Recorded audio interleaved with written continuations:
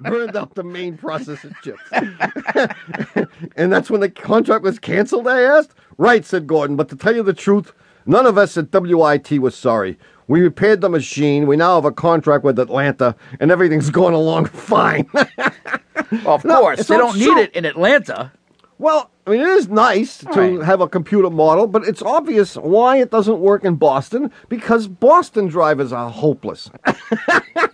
Anyway, if you'd like to talk to us, our number is 888-CAR-TALK. That's 1-888-227-8255. Hello, you're on Car Talk. Hey, this is Laura Willingham in Alexandria, Virginia. Laura? Yes? And did you give us your last name? Yes. You What are you, crazy? I'm a maniac. I thought you were from Virginia. I am. Oh, maniacs are from Maine. Hey, okay, and here's my deal. Yeah. Okay. I have a GMC Jimmy. That Yeah. two-door model so people can't get in the back seat. You know that deal. Exactly. Oh, yeah, so your in-laws And- won't come to visit, Well, right? here's the deal. And you guys are from, like, a cold weather climate. So it's been, like, frightfully cold here this winter. I mean, like, really, like, 2 degrees Kelvin. Yeah. You know, all winter. And that's that thermometer for smart people. You know, I really don't know what that means. Right. The deal is, I go out to my truck one day, and the tires look low. Like, the front tires look low. Yeah, sure, So they would. I was like, well, what do I do about this? So, of course, being the single woman that I am, I called my dad. And Good. I said, Yeah, this is it. Wait a minute. What's This is the going to deal? And what did he say? Seeing as how I'm a college graduate, I figured, well, air contracts and expands. Good. Okay, I know that much about physics. That's good. So maybe I need to put more air in the tires. And my dad says, no, don't be stupid. Don't be stupid. You have the same amount of air in your tires all year long. So that's my question. Am I supposed to put more air in my tires in the wintertime? They look low. Yeah, you're supposed... What is that deal? What if you get a really warm day and, like, the winter will they explode? Yeah. Well, as a matter of fact, your tire pressure is supposed to be seasonally adjusted. Like mortgages, right? What do they do? Yeah. it's What else like gets an seasonally adjustable adjusted? rate. ARMs. Yeah.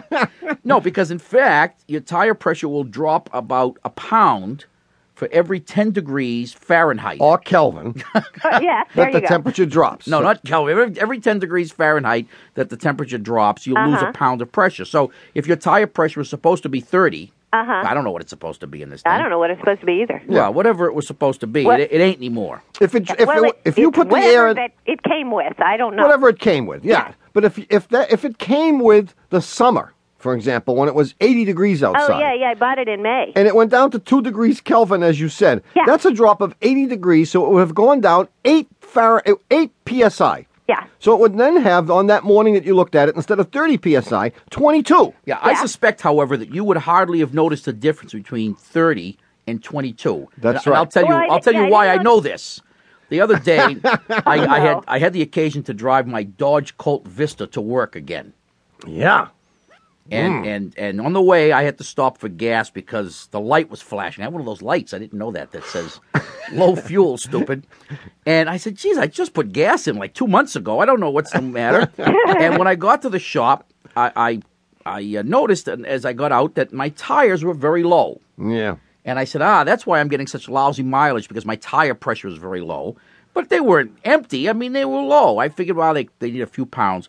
They were like down to 5 pounds apiece. Exactly. So I agree. It is very unlikely that if the air pressure went from 30 PSI to 22, that you would have seen that.